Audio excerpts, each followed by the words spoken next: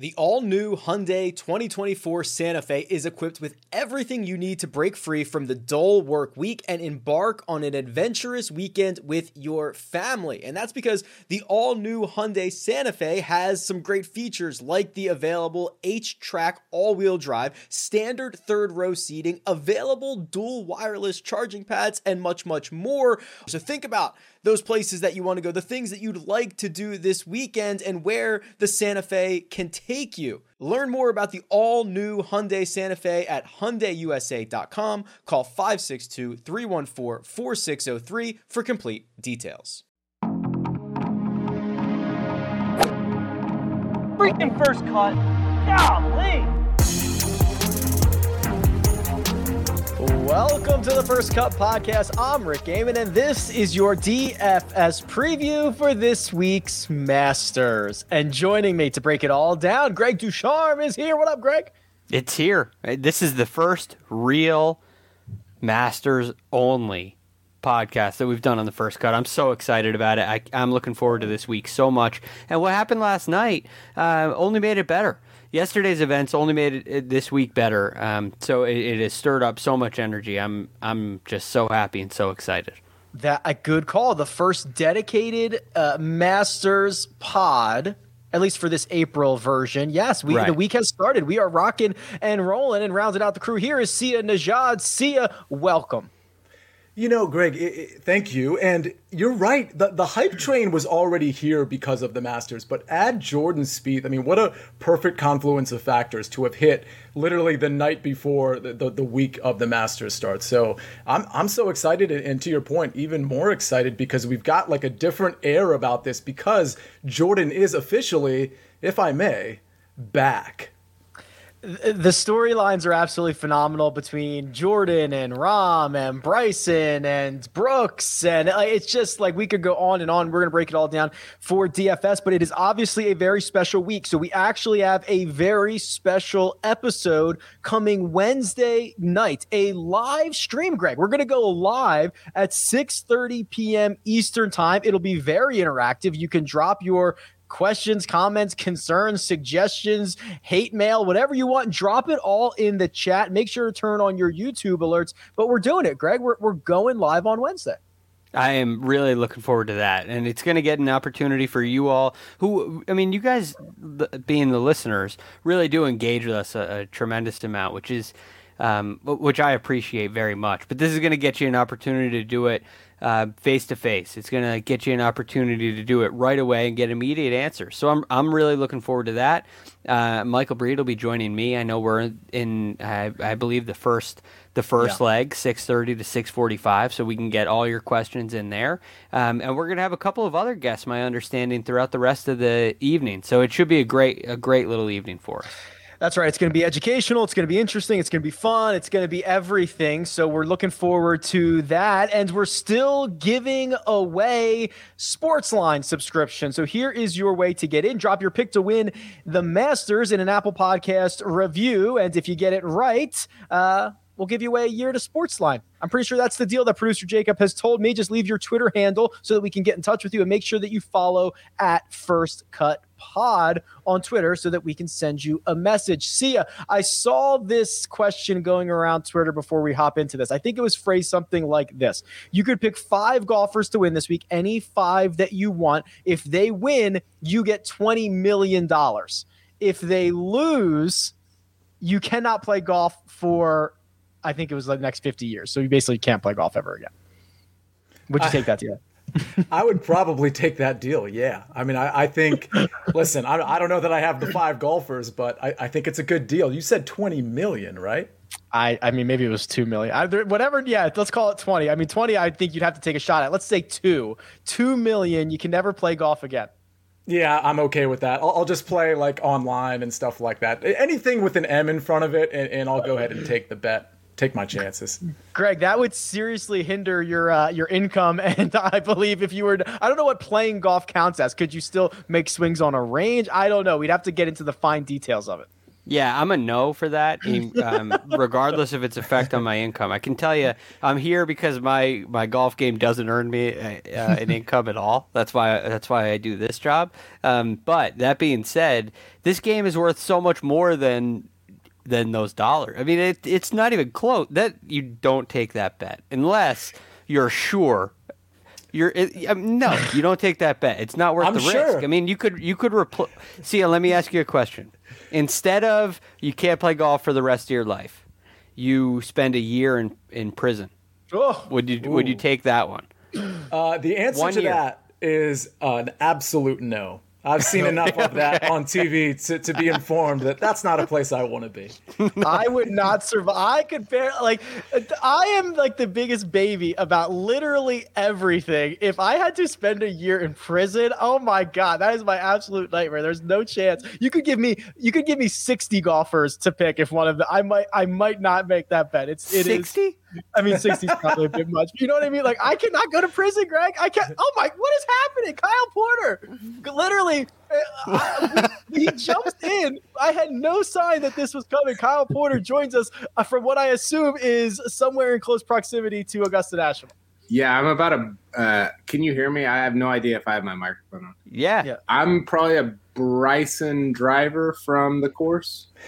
Wow. So a half mile. So did you get a rental car? Yeah, no, I'm like 2 miles away. Yeah, I got in today. Listen, I got to fill out some picks, and I'm just tuning in. I've got some questions. Is that okay? Like, do a live Q&A here? Yeah. Are you going to hang with us the whole time, or are you just popping in? I think I'm just popping in. I got some work I got to do. I also wanted to get Greg and I haven't talked about the just show that Spieth put on Sunday. I'm still. Yeah. I don't. Should they cancel the Masters after what happened with Texas Open? I think they should. Think it's already a foregone conclusion? Out of respect for Jordan Spieth, he might just cancel this one. Yeah, they should. Kyle, what was your initial reaction? Oh, it was the best. Yeah, I know you were hoping for kind of like that T9, that T8, that solid performance where he didn't win. It wasn't laborious, right? Like he didn't get to the end of the week and you're like, wow, he seems spent, like he seems like he's just toast. It seemed like kind of the way he's been playing, and he said this, he just happened to hit a couple putts. I like how I hijack y'all's podcast to talk about he just happened to hit a couple putts and now it's kind of on to the next week. And I don't know, man. Like I don't know if he's going to win, but it feels a little inevitable that he's going to at least be in the mix at some point. Well, so for me, Kyle, I really liked the way that he went about doing it. So one thing that he answered a big question for me is down the stretch. Like we know he gets a little erratic off the tee, but what happens down the stretch? Is he able to hit a shot when he needs to? If he's really back, which he's been back in our eyes for quite some time. But if he's really going to be able to win, he's going to have to hit a tee shot when he needs to. And he only missed one fairway on the back nine on Sunday, which to me is a great sign. He can get the ball and play when he needs to. And if it's erratic, if he is a little bit off off the tee, Augusta National gives him the opportunity to scramble. And that's where Jordan Spieth thrives, with iron play, with the opportunity out of pine straw rather than thick rough to create a shot shape, to hook it around a tree, to get it in position where he can hit an easy pitch up onto the green and make a four that way. So it gives him a lot of options, and it taps into his creative side, which I think is why he likes Augusta National so much. And those things that are so important, we him execute this past week. So yeah. I agree with you, Kyle. I think it's all positives. I thought the encouraging part, and we can get back to y'all's actual podcast, but the encouraging part is he talks afterwards and says, even when I felt it slipping a little bit and like I didn't have it, I just stuck with what I knew. And I didn't try to get all crazy and like change my swing in the middle of the round, all this stuff. And it's just like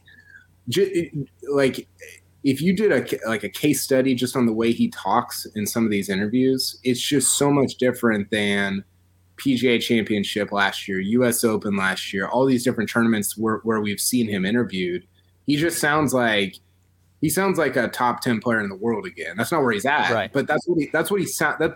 That's the vibe that he gives off whenever he talks. You know what the other thing is, Kyle, on the interviews? He is like the opposite of Brooks Koepka. He tells you exactly where he is. Oh yeah, so you know exactly what's going on because he'll say, "Hey, I'm 10,000 balls away. I got to break all these bad habits.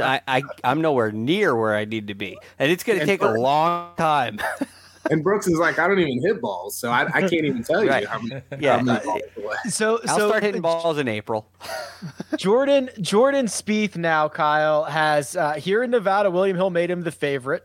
We have other books, not that there are other books than William Hill, but other books very close to doing the same. If he is not the second shortest odds, he is the third shortest odds. Now we have to remember a lot of that has to do with odds makers not wanting to get burnt if he actually wins this, but there's also a percentage of that being well deserved. And what do you think those two percentages are, KP, between balancing the public money and that he actually deserves to be a top 3 favorite at the Masters?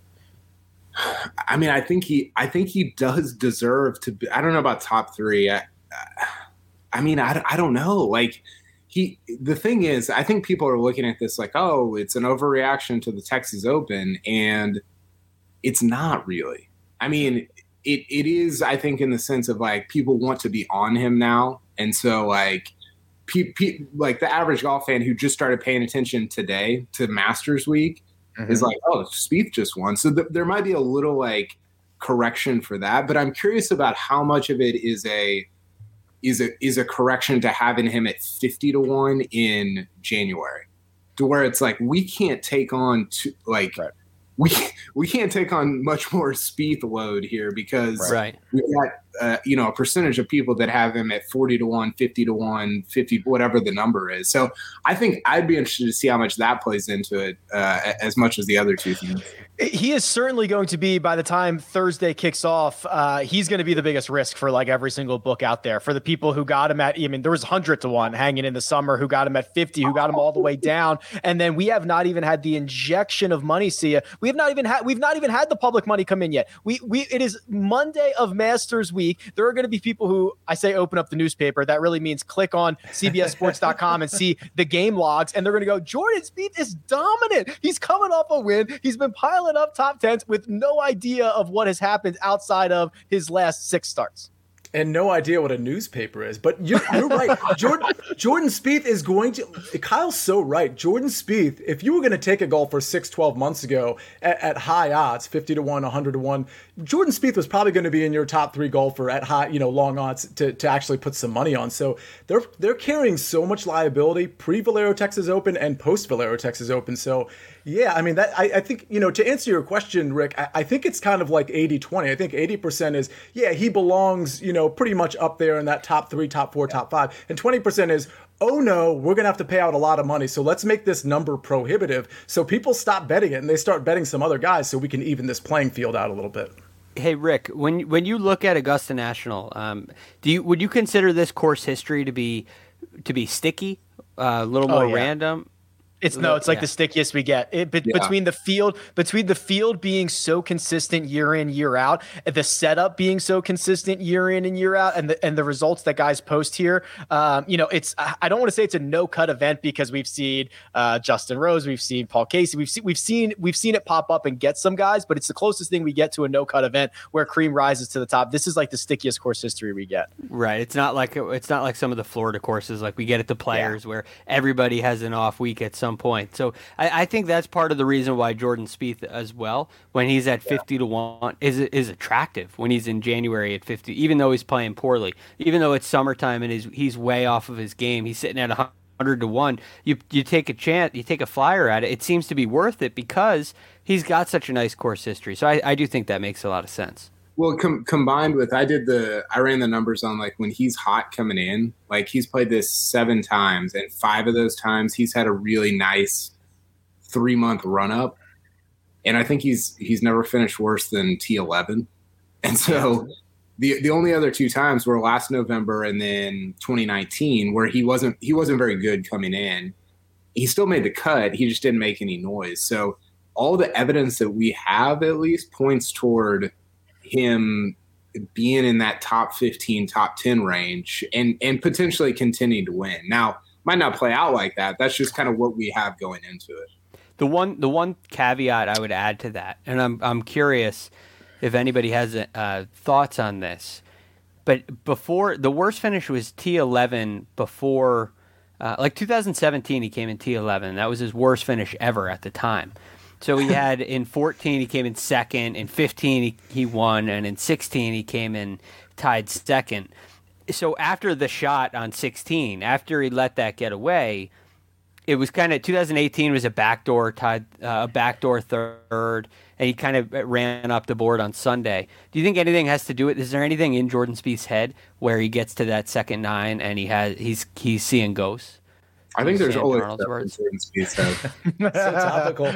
What's not in Jordan Spieth's head?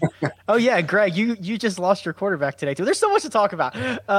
This is crazy. I don't Kyle, you I'm sure know better than anybody trying to sort out what is in Jordan Spieth's brain and what is not in Jordan Spieth's brain. But I'll tell you what, man, I can imagine what that victory did for him in terms of just being like, okay, stop the count. 1,351 days. We don't have to do this anymore. Yeah, and it's like.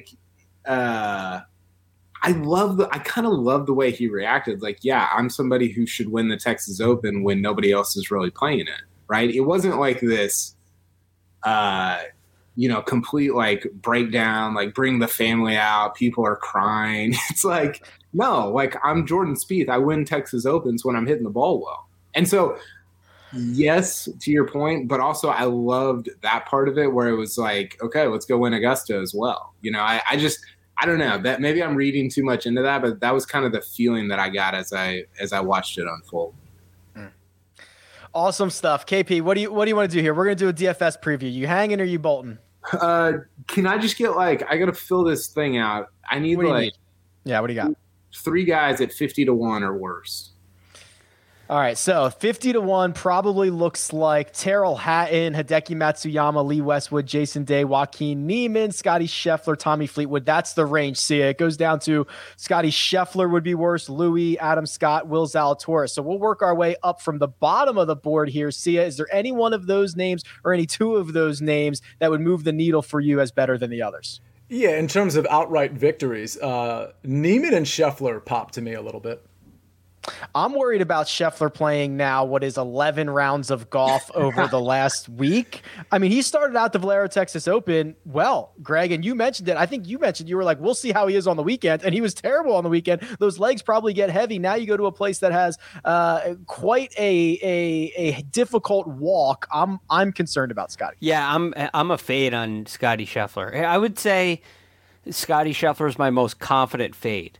And it sounds like Sia disagrees with me, which makes me a little nervous about it because he knows what he's talking about. But I look at Scotty Scheffler as a guy who's 1, exhausted, 2, strokes gained approach the green 131st on tour, right? Strokes gained putting 111th on tour. So the 2 areas that we say that Jordan Spieth is so good in, and that's why he's so good here, Scotty Scheffler is not very good in those categories. So I'm a little concerned about that. And I do think the November... He competed in the November Masters, and I think the conditions masked that a little bit and allowed him to finish T19 very respectable for a first time.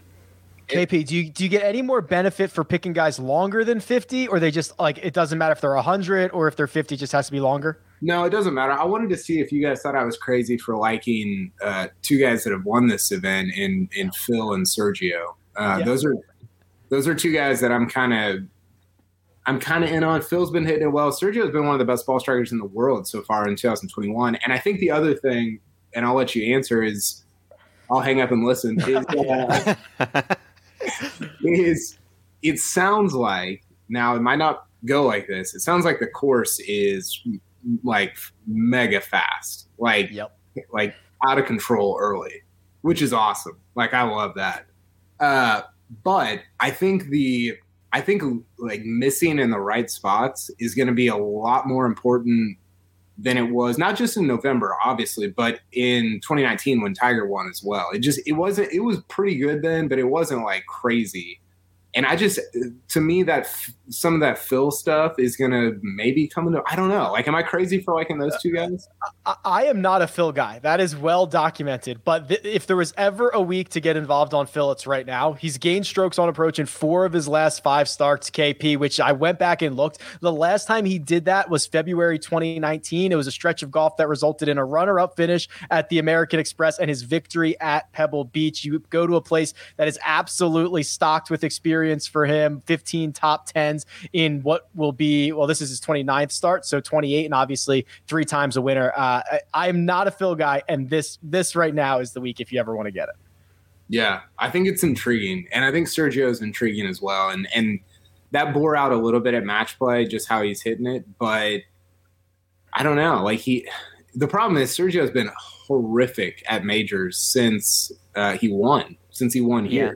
I think he's missed he's missed so many cuts. He's missed at least the last 2 cuts at the Masters, which is a factor. But he did win this year. I mean, he won the Sanderson Farms this year and he didn't play in the November Masters. And so I kind of look at Sergio with a positive light. I think this year has kind of been a new Sergio. And what we saw him do at match play was putt really well, which I think you know how good he hits the ball. He's hitting 70% of his greens in regulation for the year. He's second off the tee. He's hitting it a long way too. He's driving at 308, right? He's hitting it a long way. I think that's a big benefit. So I like his tee to green stuff, and what I saw on the greens at match play, it has to build some confidence. I know they're slower green. I know they're much slower. I know they're much softer. He's got to avoid 3 putts. It's my biggest concern with Sergio is he's 211th on tour in 3-putt avoidance. If you look at the last 5 winners here at Masters, they've had 2 3-putts or less. So I for the whole week. So I think that's kind of more important than really making putts is avoiding those 3 putts, and that's my big question for Sergio. But I'm fairly confident on him. I like Sergio this week. Yeah, he also needs to avoid making 13 on the 15th hole. It would help. Yeah, that's not ideal. Last thing, and then I'll get out of here. Of the great iron guys between Morikawa and JT, who do you guys like better? I can tell you I'm playing Morikawa more than I am JT in DFS, but that's partially because of price. Yeah. So I'm JT on that one, if you take price into account or not. And the reason is simply experience. I think as the golf course gets firmer and faster, the nuance gets highlighted. And so you have to understand where to land the ball, how to use the property, how to miss in the proper place. And I think it just gets more and more important. So JT's got a healthy experience here that's improved every single year. And I think his putting's also improved. So I'm leaning towards JT on that one. I think Morikawa has, like, of all the guys that, like, stars in the field, he's the one who can most change his legacy, or not his legacy, but like his future projection, like what we think about him by winning, because it's pretty high already. But for him to go 2 majors and 5 wins in his first 50 events on tour by the age of 24, I mean, that would be kind of in that like Rory Spieth type range that we always talk about. Yeah, and I'm fascinated by that. I'm out. If you didn't see the video of Bryson hitting drives for VJ on the range, check it out. Talking about it, yeah, it's unbelievable. This is what my kids do. My kids do stuff like this in front of me, like they're trying to show off. Like it's like a 6-year-old flexing for his dad.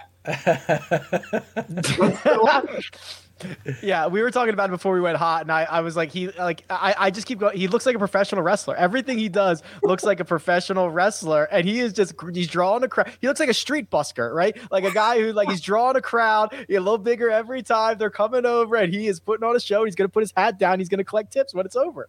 It's unbelievable. Beautiful. Hey, thanks for having me, guys. All right. Thanks for calling. Nice surprise. All right. See ya. We're going to... Oh, all right, that was fun. We're going to get back on track here. Luckily, we got to talk through a lot of guys. We're going to talk through we talked through a lot of the long shots too, so that's good. We talked earlier about getting some dollars in your pocket, and I've got a chance for you to win $250,000 because prop games are back.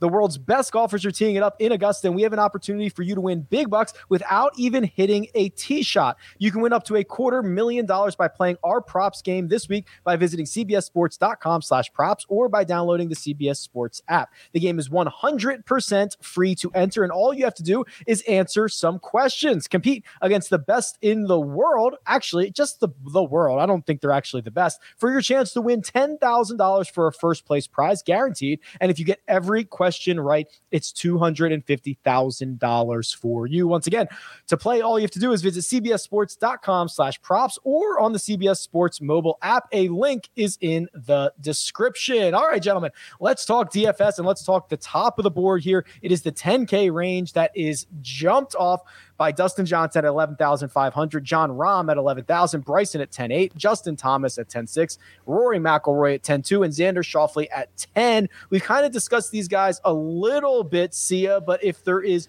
only one golfer or maybe two golfers in this 10K range, who would you be focusing on first? Yeah, it would be DJ or Bryson. I love what Bryson can do off the tee, particularly on this track, and create a really kind of simple second shot for himself. And same goes for DJ. I mean, these guys are going to hit it long.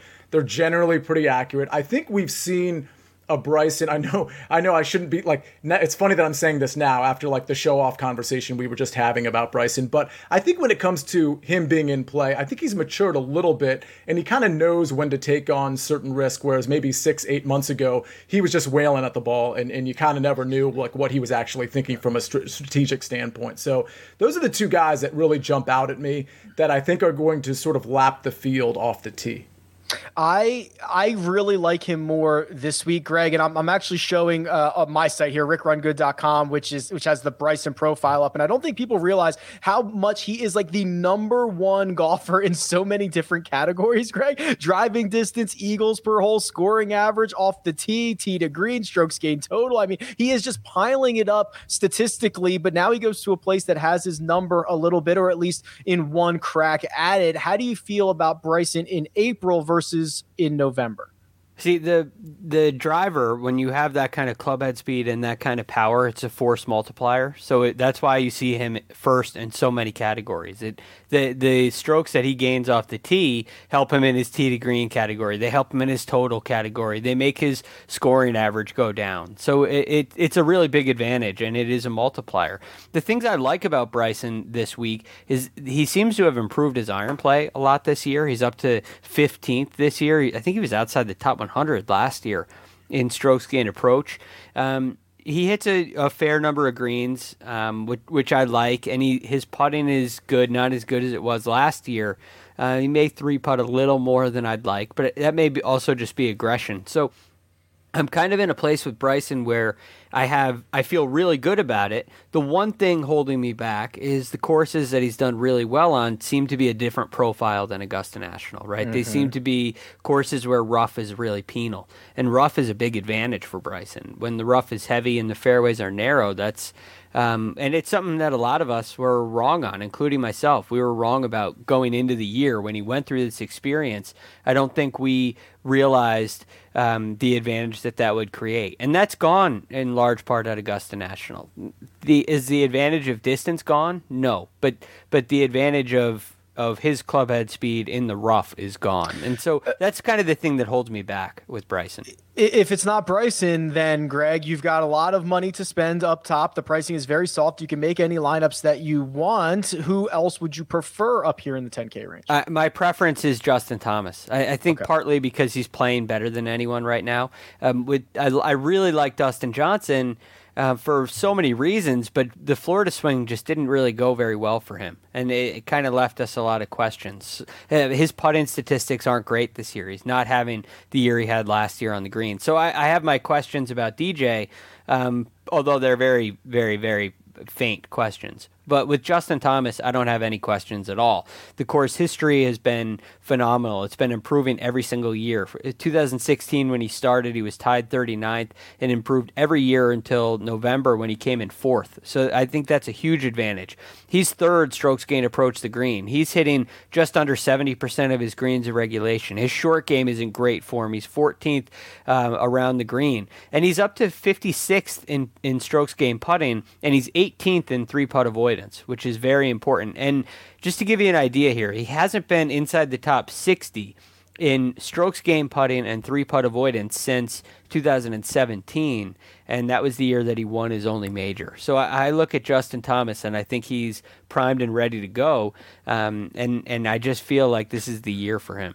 I'm showing his strokes gained logs here, and this guy has gained strokes from tee to green in 18 of his last 19 measured events. When you have that kind of baseline for success, you are really difficult to shake off the first page of the leaderboard. And if you find a hot putter, or at least even a decent putter for a couple of days, you're going to be hoisting a trophy, or in this case, maybe donning a green jacket on Sunday evening. Sia, there's certainly guys in the 10K range that offer some concern. Xander Schauffele hasn't been as good as maybe we'd expect. We're only comparing him to himself. And then there's just a huge question mark around one Rory McIlroy trying to complete the career Grand Slam. What are we doing with these two?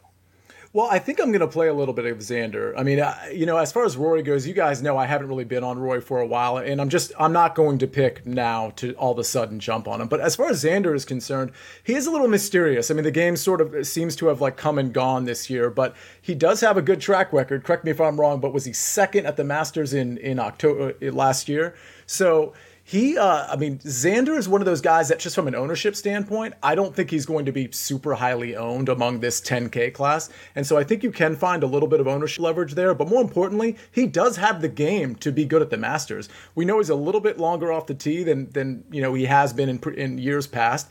And he has all 4 components of the game. It's just a matter of whether he can put them together at the Masters. I think he has potential to do so. Now, he's not my favorite guy in this range. But if I'm comparing him to Rory, I actually think I might go the Xander route versus Rory. Greg, if you had to choose between Xander Schauffele and Rory McIlroy, which side would you take here? I think I would lean a little bit towards Rory McIlroy. I don't know. It's close. I just think Rory understands how to play here, and it brings something out in him that's a little bit different. And Michael Breed has a great take on this. He talked about this morning on the radio show. It said the pressure is off of him because he changed his swing coach, and we're not going in talking about Rory expecting him to perform really well, and it may relieve a little bit of pressure. And Rory, in all of his quote-unquote failures at Augusta National, I mean, he's been inside the top 10 every year since 2016 except 2019. So it's been a great. He has 6 top 10s in 12 starts. Half the time he finishes in the top 10. So I have a lot of questions about Rory, but I do about Xander as well. And I feel like something happened with Xander, like he got burnt out or something. Something happened. And all of a sudden his form, I mean, he had 5 of 7 top 10 finishes in the 10 events prior to Genesis. Since Genesis, it's been a T15 at Genesis, T39 at the WGC Workday, which he does great in those kind of events. Missed the cut at the Players and didn't get out of his group at Match Play. I just feel like there's not a lot of spark with Xander right now. Jumping down to the 9K range, Sia, there are a lot of names here, and I think they're going to be some of the heavily owned golfers. So I'm showing you right here on the cheat sheet. It starts with Patrick Cantlay at 9,800. It goes down to Colin Morikawa at 96, and then that man Jordan Spieth that we've already talked in depth on for 9,400. And then the bottom of this range is Reed, Koepka, Finau, Webb, Simpson. I know you mentioned earlier, Sia, I think you alluded to Colin Morikawa being your guy in this range. Is that partial? I mean, what percentage of that is to pivot away from Patrick Cantlay and Jordan Spieth, who are certainly going to be 2 of the highest owned golfers on this slate, or just the fact that you really like Colin Morikawa and you think he can win this golf tournament? Yeah, it's more that I really like Colin Morikawa, and I think he can win this golf tournament. I mean, and his ball striking has been elite, especially, I mean, just in the last 6 months, it's been really, really good, or since the beginning of this calendar year. I just think he's such an elite ball striker, and we still, because he's relatively young compared to some of the names you just mentioned. I feel like we haven't really seen his potential yet. And I think we can realize his potential at places like Augusta. And I just think when you throw in ownership next to that, I mean, Jordan Spieth is going to be, I mean, we're talking like 25% owned here in a lot of these tournaments. Okay, fair enough. Higher, says Rick. So like maybe 30%, 31%, whatever it is. Let's put it this way. It's guaranteed to be 25% or greater. Okay, so then you pivot down to Patrick Cantlay, who's going to be heavily owned as well. But then you can pivot down from that to a Colin Morikawa. And if you really look at it, forget about Valero last week and forget about, the history of Jordan Spieth. When you look at it from a ball striking standpoint, Colin Morikawa versus Patrick Cantlay versus Jordan Spieth, I mean, you're kind of talking about 6 of one, half dozen of the other. So if I'm getting a huge ownership discount on a guy that, true, doesn't have the experience, but does have experience at Augusta, at least we can say that. He's not a debutante. So I just think, I'm probably going to go that route. I do like his upside. I am showing Colin Morikawa's essentially for him, it's essentially his entire career of strokes gained numbers. And that word ball striking that Sia is using in our world, that's a combination of strokes gained off the tee and strokes gained approach. It's an unofficial stat, but well sourced. And four times in Colin Morikawa's professional career has he lost strokes ball striking. And one of them was the match play, where that strokes gained data is a bit wonky. They don't play all the holes. I wouldn't look into it. That is absolutely insane. So, Greg, now I post this question over to you. The 9K range is full of goodies. It's Colin Morikawa, it's Patrick Cantlay, it's Jordan Spieth, and then another huge question mark named Brooks Koepka. That is a big question mark for me. So I don't know what to do with Koepka, and for good reason. I mean, I heard a reputable source say 6 to 8 months, and here he is. He's here. He's gonna play. So I have my questions about him. I do think.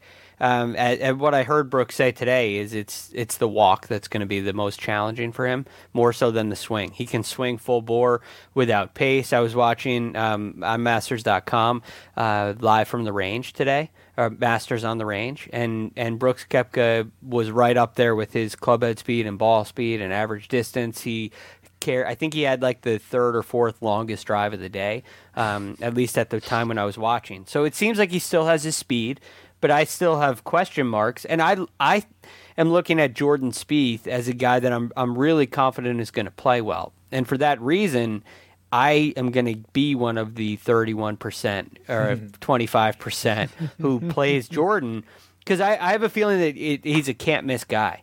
And then there's one other guy that I'll give you who I think is an option, who if you're afraid of the Spieth ownership, which I totally understand. I'm not one of them, but I totally understand. Patrick Reed is interesting to me this week.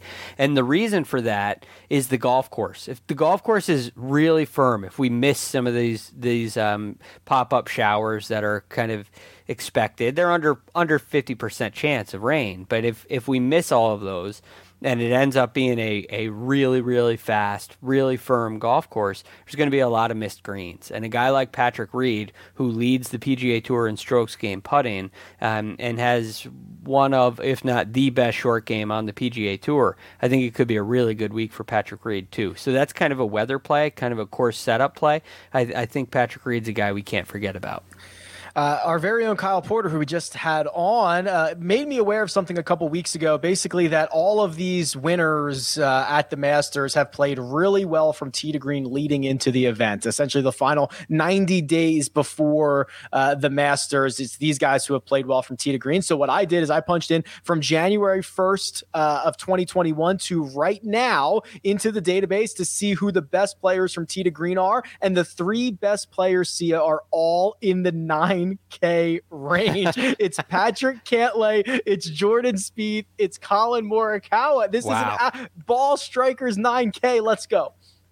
Yeah, I mean, like, listen, I've, as you guys know, I've made a few lineups already. There was one, I probably made 3 or 4, but one of them did actually start in the 9K range, and it started with 2 of those 3 guys. And just, wow. I don't have a problem with it. I mean, when you go through the tiers of pricing, I think sometimes you almost get stuck thinking, well, I have to take a guy from this tier, I have to take a guy from this tier. And don't get me wrong, most of my teams will have guys from that 10K tier and above.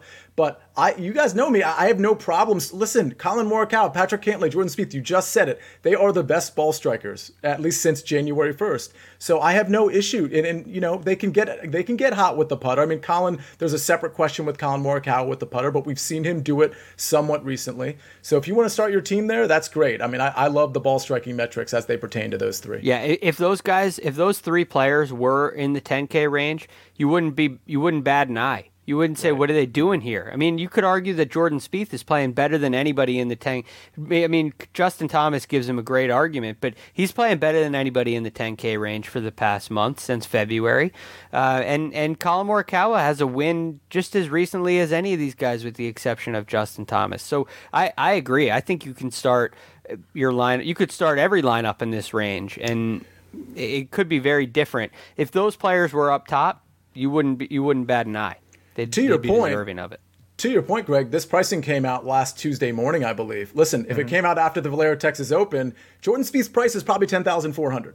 10,300, something right around there. So all of a sudden, that's a guy we're considering in the 10K range. So we're obviously getting value there. And that's, by the way, part of the reason why he's going to be so popular. So, you kind of have to just figure out what you want to do. Do you want to create ownership leverage somewhere else? You can do that. Or do you want to create it just by not taking Jordan Spieth? Yeah, Sia, that brings up a question to me. Like, we kind of disagree on Spieth, not on his form, not on his metrics, as we discussed with Kyle, but on the ownership. And there are a couple of different philosophies you can take, and I equate it to like an NFL draft, where you're going to draft for to fill a hole in your lineup or draft the best player available. How much of this, when you look at the pricing, do you say, well, I want to take the guys... Like, at what point do you take the guys that you think are going to do the best in the tournament, and at what point do you utilize, do you take pricing into account? Yeah, so as far as the ownership percentage, I mean, I do a lot of single entry and 3-max. I'm not doing those 150 MMEs. So because I'm doing single entry and the field's usually, 1,000 or less, or, something like that, 555 or what have you, I don't need to worry about ownership quite as much as I might in some of those bigger tournaments. But I still want to have, if I'm going to take chalky guys, I'm totally cool with taking chalky guys like Jordan Spieth. But if I'm going to do that, I want to make sure I create some ownership leverage where I'm sort of lapping the field with guys that are 5% or 6% owned or something like that. So it's really just a matter, I don't know if this answers your question, but it's really a matter of where am I creating the ownership leverage? Where am I creating that point where now I'm starting to gain on the field? And it can be in that expensive range, or it can be in the lesser range, in the lesser priced range. Interesting. Yeah, that's good. We're going to get into some of the lesser priced golfers. We're going to go down to the 8K range, but first we're going to take a quick break and hear a word from our partners. Did you know that more than 75% of Americans will experience foot pain in their lifetime, but only 10% will seek out a solution for that pain? Those numbers do not add up to me, and I know it can be confusing, the biomechanics of the foot, the bones, the muscles, everything in between, but solving foot pain is simple, and that's where Superfeet comes into play. These Superfeet insoles go into your shoes, give your feet comfort and support where they need it the most, and redistribute the forces that reduce both stress and strain through your entire body, not just your feet. Insoles have been phenomenal for me personally, and they are clinically proven to decrease fatigue, reduce injury, and improve comfort. I can attest to that myself, especially when walking a lot of golf holes that I play. So if you feel good, you play good, you look good, everything works out from there, and it starts from the bottom up. Visit superfeet.com and enter promo code FIRST at checkout for 15% off your first order plus free shipping. This episode is brought to you by Progressive Insurance. Whether you love true crime or comedy, celebrity interviews or news, you call the shots on what's in your podcast queue. And guess what? Now you can call them on your auto insurance too with the Name Your Price tool from Progressive. It works just the way it sounds. You tell Progressive how much you want to pay for car insurance, and they'll show you coverage options that fit your budget.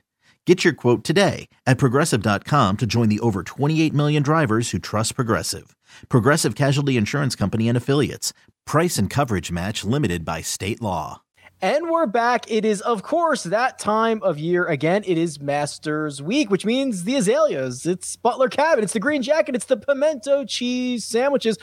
Oh, baby. And CBS Sports is your home, as always, to watch DJ, Brooks, Rory, and all the action unfold at Augusta. Whether you're looking to watch On the Range, featured groups, Amen Corner, holes 15 and 16, all 4 rounds. And, of course, the CBS broadcast over the weekend. It's all available on CBSSports.com, the CBS Sports mobile app, and Paramount Plus. Pimento cheese sandwiches not included, but we are working on that for next year. Haha, that's a little joke. $8,000 range. This might be one of my favorite ranges. So, Greg, we start off with Terrell Hatton, Lee Westwood, Victor Hovland. We go all the way down to Cameron Smith, Matt Fitzpatrick, and Tommy Fleetwood. Who's your favorite golfer in the 8K range? Ooh, there's a lot of question marks for me in this range, quite frankly. Okay. So I do feel pretty good about Lee Westwood. I like his chances, but I'm not all over Lee Westwood. The guy that's kind of a shocker, a surprising guy who I really like in this range, and I'm guessing he's probably going to have fairly high ownership, but Cam Smith. Cam Smith is a guy that I really like, even though he's not the typical ball striker that we usually gravitate towards at Augusta National. He doesn't hit it extremely long, but he is pretty accurate, and he can get really hot. He's really good around the greens. He's really good with the flat stick. So he's 16th on tour this year, strokes gained putting. He's 3rd in 3-putt avoidance, which I find to be so important. He's 25th strokes gained around the green. So he does it in a different way, but he seems to be a gamer. I mean, he has in 2018, he was tied 5th. In November, he was tied 2nd. And those were courses that played differently. 2018 was a lot different than it was in the November Masters. So I do think Cam Smith has a real chance to compete here. And in this range, I'm kind of leaning towards the scrappy guy because of the ball strikers in this range. I have some questions about.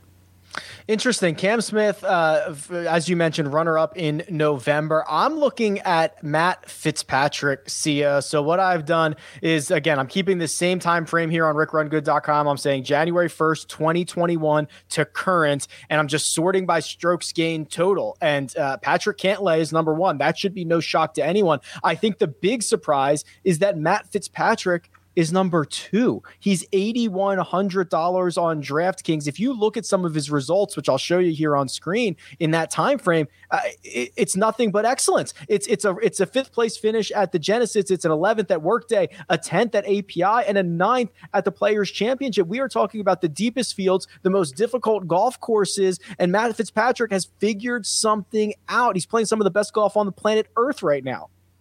Yeah, I like Matthew Fitzpatrick a lot. And to the extent, and we'll talk about Paul Casey in a second when we get to the next range, but to the extent you like Paul Casey, but you just hate the ownership, you're probably going to get about half the ownership with Matthew Fitzpatrick. And you might be talking about a very similar guy when it comes down to the strokes gain metrics, particularly recently. So yeah, I think Matt Fitzpatrick is a great play. I know I love the price. I'm going to have him in a few lineups. As far as other guys in the 8K range, I can't stray away from Victor Hovland, even though his recent form really just hasn't been that good. I'm not going to be, quote, overweight on Victor Hovland, but again, when he's on, we do this all the time with Colin Morikawa, with Matthew Wolff, with Victor Hovland. You know, they have a bout of, hey, man, it's a little inconsistent, and all of a sudden they pop again. And I know Victor Hovland is such a good ball striker, so I'm going to be on him. I'm going to be on a little bit of Sung Jae Im.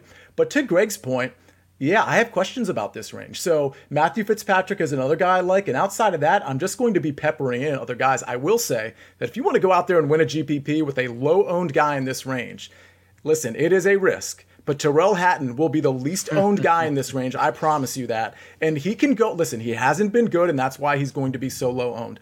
But we know he has the talent. It's really just a matter of deciding when he is going to turn it around. So if you're willing to play him in a couple lineups, I think it could be a good move just from a pure game theory standpoint.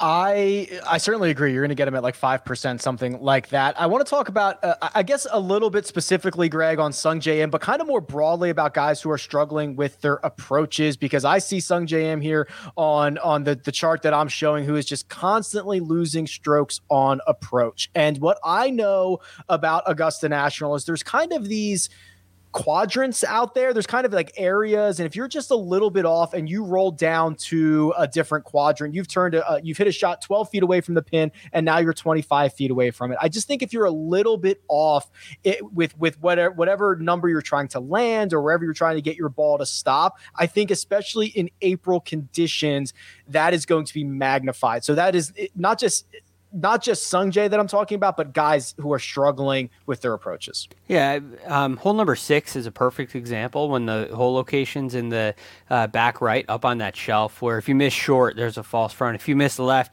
it rolls 40 feet away into the middle of the green, and it doesn't have to be very far off. There are a number of basically, it's all the high hole locations. So whenever you're looking at 16 is another one where there's high hole locations and low hole locations. The low hole locations, the ball feeds towards them. The high hole locations, the ball tends to repel away. And you have to, in order to handle all of those, you have to be incredibly precise.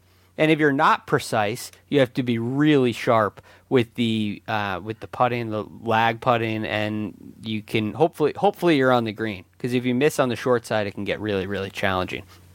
So there are a couple instances where if you get into one of the Masters where a 5 under par wins or something along those lines, you don't necessarily have to be perfect in those areas, but it certainly helps. And I have a lot of questions about Sungjae for those reasons, Rick, and they also tend to be his strength. The short game has been really weak so far this year. He's 179th for the year. So I like what he does on the greens, and I thought about Sungjae, but the lack of experience, even though he has a second, he came in second on a much different golf course than he's going to see this week. It was just so much softer. You didn't have to be precise like that. That gives me great pause, and the iron play that we've been talking about for the past couple weeks. I agree. It hurts me to say. It brings a tear to my eye. I agree that Sungjae Im is kind of in a tough spot this week heading in. The one guy that I think we all like is the guy we did not see in November, which might be good. I don't know if it's good or not. So it's Daniel Berger. I mean, I think we've got a round of Bergers here. There's nothing not to like about a guy whose game is complete as DB. Yeah, I totally agree. I mean, exactly, like complete game. I mean, I think he's sort of in that Patrick Cantlay ilk, if you will, maybe a slightly lesser version than what Patrick Cantlay's strokes gain metrics are. But yeah, I don't have a problem. I mean, I'll keep it short on Berger. I don't know how much I want to use him. I think I have to see ownership there because, the question with Berger comes down to upside. I mean, do we think he can top 5 this tournament, top 10 this tournament? I'm not so sure about that, but I do like him as a play, a guaranteed cut maker who will score you some points for sure. Yeah, Greg, I'm looking at his year-by-year breakdown here, and the leap that he made in 2020, where he gained nearly 1.6 strokes per round on the field, he's carried that over into 2021. He's at 1.4. This is by far the best stretch of golf of his career. It has resulted in 2 victories in 19-ish, 20-ish starts, which not many of his peers can tout. Daniel Berger, whether people want to like it or not, is just a very good high-end talent on the PGA Tour. He absolutely is. And don't forget, he was a Rookie of the Year the same year Justin Thomas was a rookie. So he has, and there were many others in that class that were fantastic players. So he has game, and he lost his game when he got hurt. He hurt his wrist, and that is finally healed up, and this is who Daniel Berger is. So I think he's got a pretty good chance. I actually like Daniel Berger in this range. I like what he does on the greens. He's 16th for the year strokes gained putting. He hits a lot of greens in regulation, which is also great. The ball striking's been fantastic. So, yeah, there's a lot to like about Daniel Berger this week. All right, let's pop on down to the 7K range. This is I guess the past champions range here. We've got Sergio Garcia, we've got Bubba Watson, we've got Adam Scott, Paul Casey. We talked about him for just a second. We're going to talk about him a lot more here in a minute. All the way down to Max Homa, Francesco Molinari, Shane Lowry, Victor Perez. Sia, you mentioned Paul Casey going to be popular. I believe that to be correct. He falls into the tee to green guys. And the big takeaway for me on Casey, I want to get your thoughts on him and others, is that, we have the strokes gain data. That strokes gain data that I was showing from the start of 2021 doesn't even include his win on the European Tour. Like, his numbers are probably better than what we actually have access to. Oh yeah, they're definitely better. And yeah, it's like Paul Casey's a great player. He's probably a little bit mispriced. And again, I hate to keep saying ownership. I mean, that I guess would be a factor, but no, I mean, Paul Casey's a great play. I don't know what to say, but I will say that guys I also like, and I might be playing because of the ownership, I might be playing a little bit more. Well, Sergio Garcia is probably going to be popular too. I actually like Sergio Garcia even a little bit better. And I understand the trend that we talked about earlier in the show with Sergio at majors. But honestly, the last couple of years, I don't think he's been striking the ball quite as well as he has been this year. And so I think that's really important to acknowledge when you're talking about a 2 or 3 year trend. We know he has the moxie, the experience to win here because he's done it before. A couple other guys that I like that have much lesser experience. I mean, in Joaquin Niemann's case, he just has the 1 year of playing here. But I think Niemann is really, I don't want to say he's an elite player, but he's certainly an elite ball striker with plenty of upside. So I'm definitely going to have a good amount of Joaquin Niemann. And the other guy I like in this range is Abraham Answer. Answer played really well here in 2020, and he's just one of those guys, another good ball striker. We know he can win big tournaments. He hasn't done it on U.S. soil, but he has won big tournaments, and he's coming in with good recent form. So I think Abraham Answer is another guy I'm going to be playing.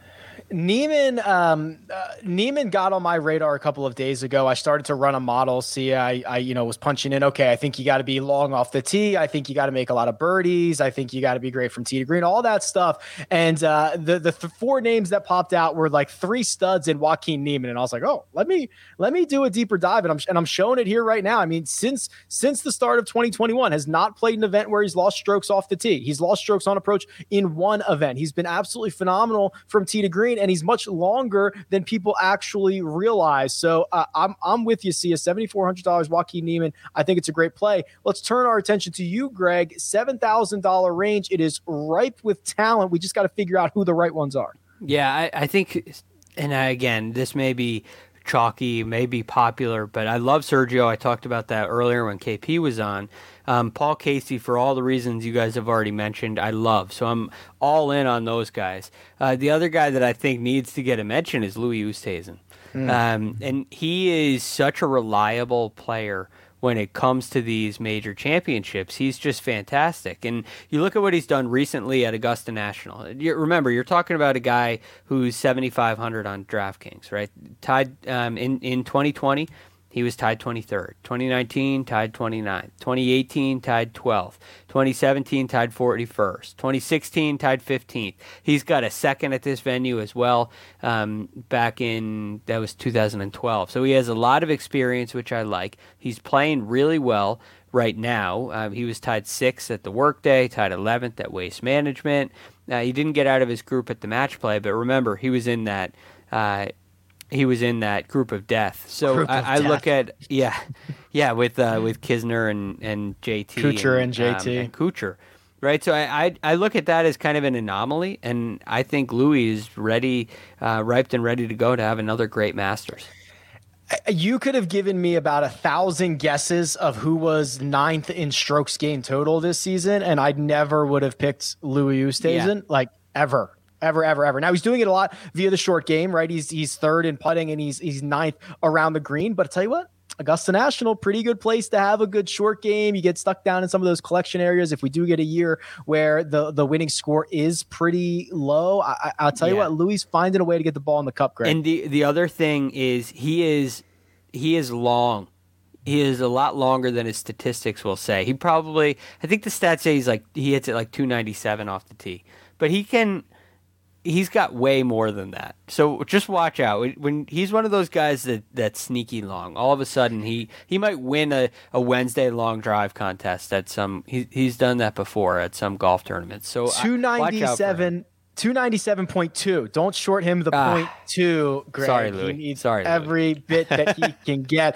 Okay, Sia, we've parsed through the vast majority of this $7,000 range. Is there anybody else we need to consider? Will Zalatoris, who I am incredibly bullish on, man, the debutante thing scares me a little bit. If he goes out and finishes like T12 at the Masters, I will bow down to Will Zalatoris' greatness because not even I think that is going to happen this week, but he's incredible. Is there anybody else here that we need to chat through?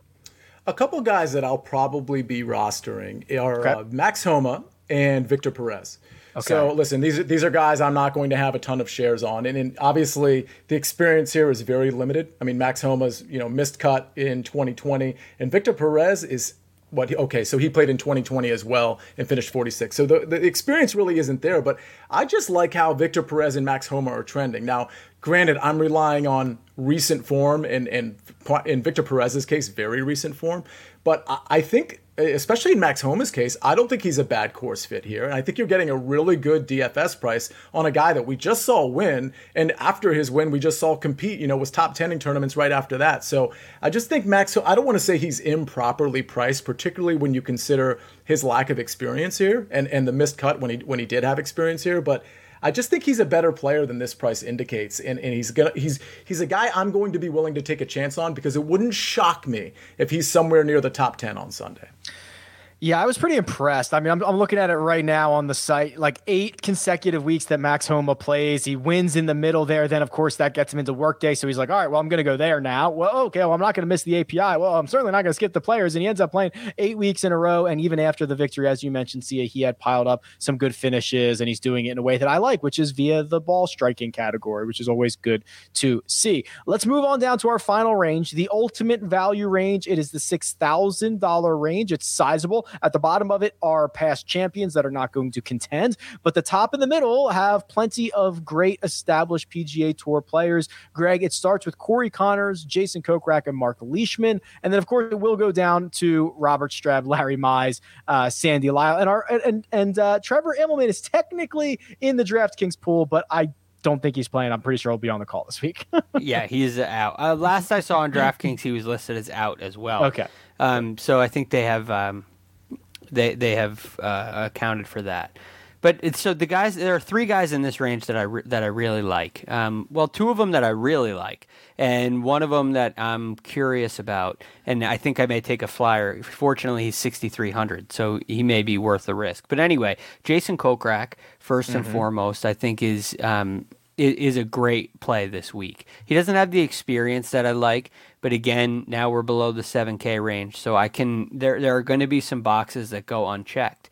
But boxes that he does check are his driving of the golf ball. He's 38th on tour in driving distance, so he hits it plenty long, 23rd strokes gain off the tee, and he hits a lot of greens. He's over 70% in greens regulation at 18th, maybe a little more conservative than some others, which is why he's 82nd approaching the green. But the big difference for Jason Kokrak this year has been what he's done on the greens.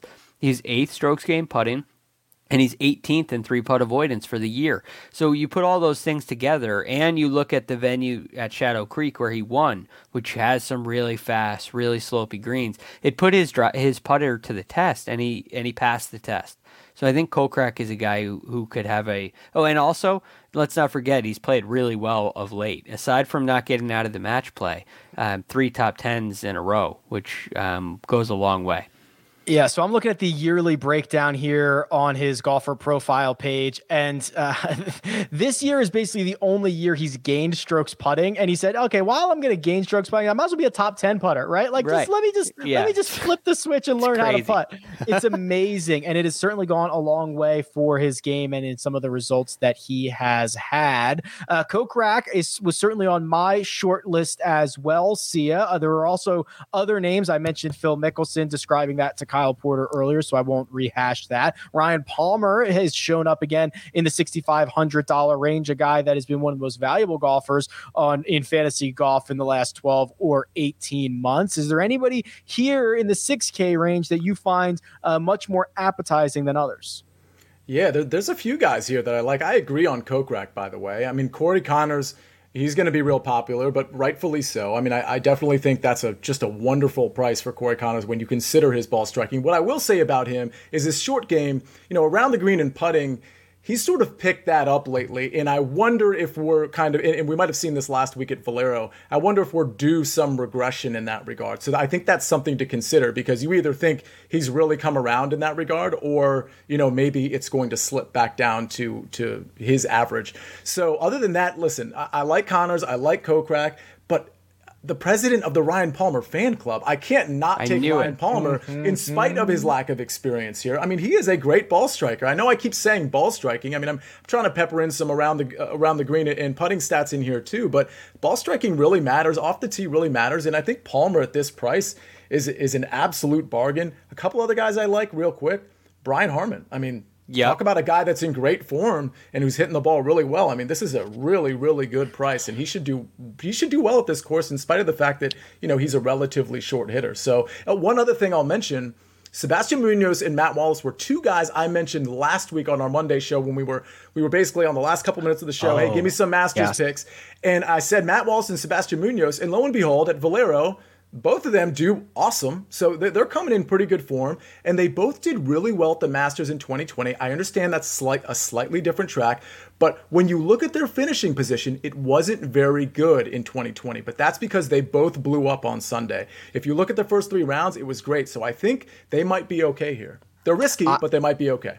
I have something for you, Sia. So what I've done here on rickrungood.com is I've opened it up the full last 6 years, actually the last 2 seasons I went to. And I got everybody who's played in the last 2 seasons, and I'm going to sort this by strokes gained tee to green. What Matt Wallace did at Valero last week, he gains 15.32 strokes from tee to green. It was better than Jordan Spieth. It was better than Charlie Hoffman. It was better than everybody. And it was the 4th best tee to green week of any golfer in the last 2 years. And he was the only guy not to win. The 3 guys ahead of him all won their events here. So if he can bring any level of that to Augusta National, I am certainly on board with that as one of your value plays.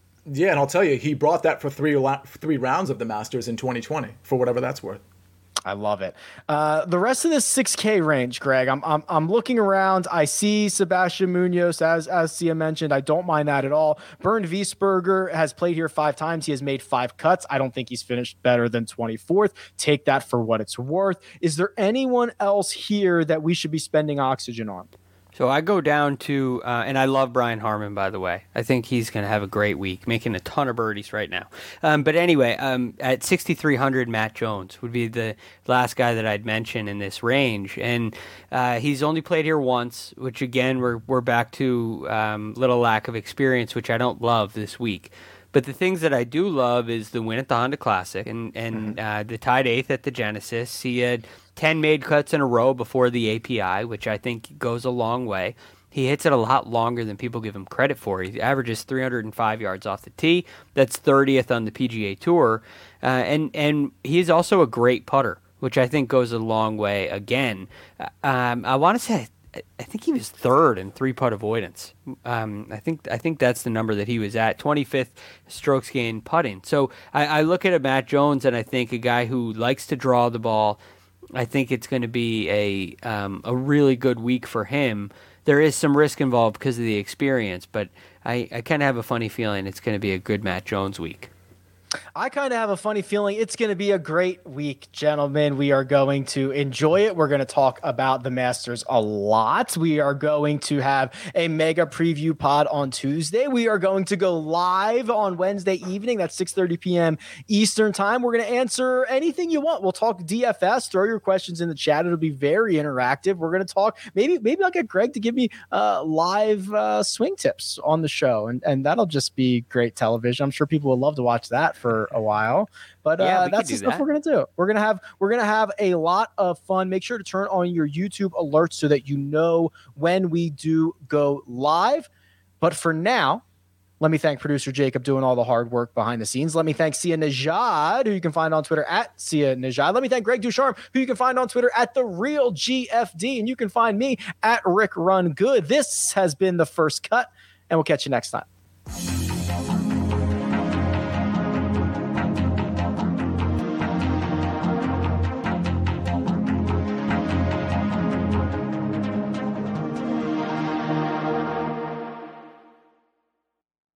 Robert Half research indicates 9 out of 10 hiring managers are having difficulty hiring. If you have open roles, chances are you're feeling this too. That's why you need Robert Half. Our specialized recruiting professionals engage with our proprietary AI to connect businesses of all sizes with highly skilled talent in finance and accounting, technology, marketing and creative, legal, and administrative and customer support. At Robert Half, we know talent. Visit roberthalf.com today.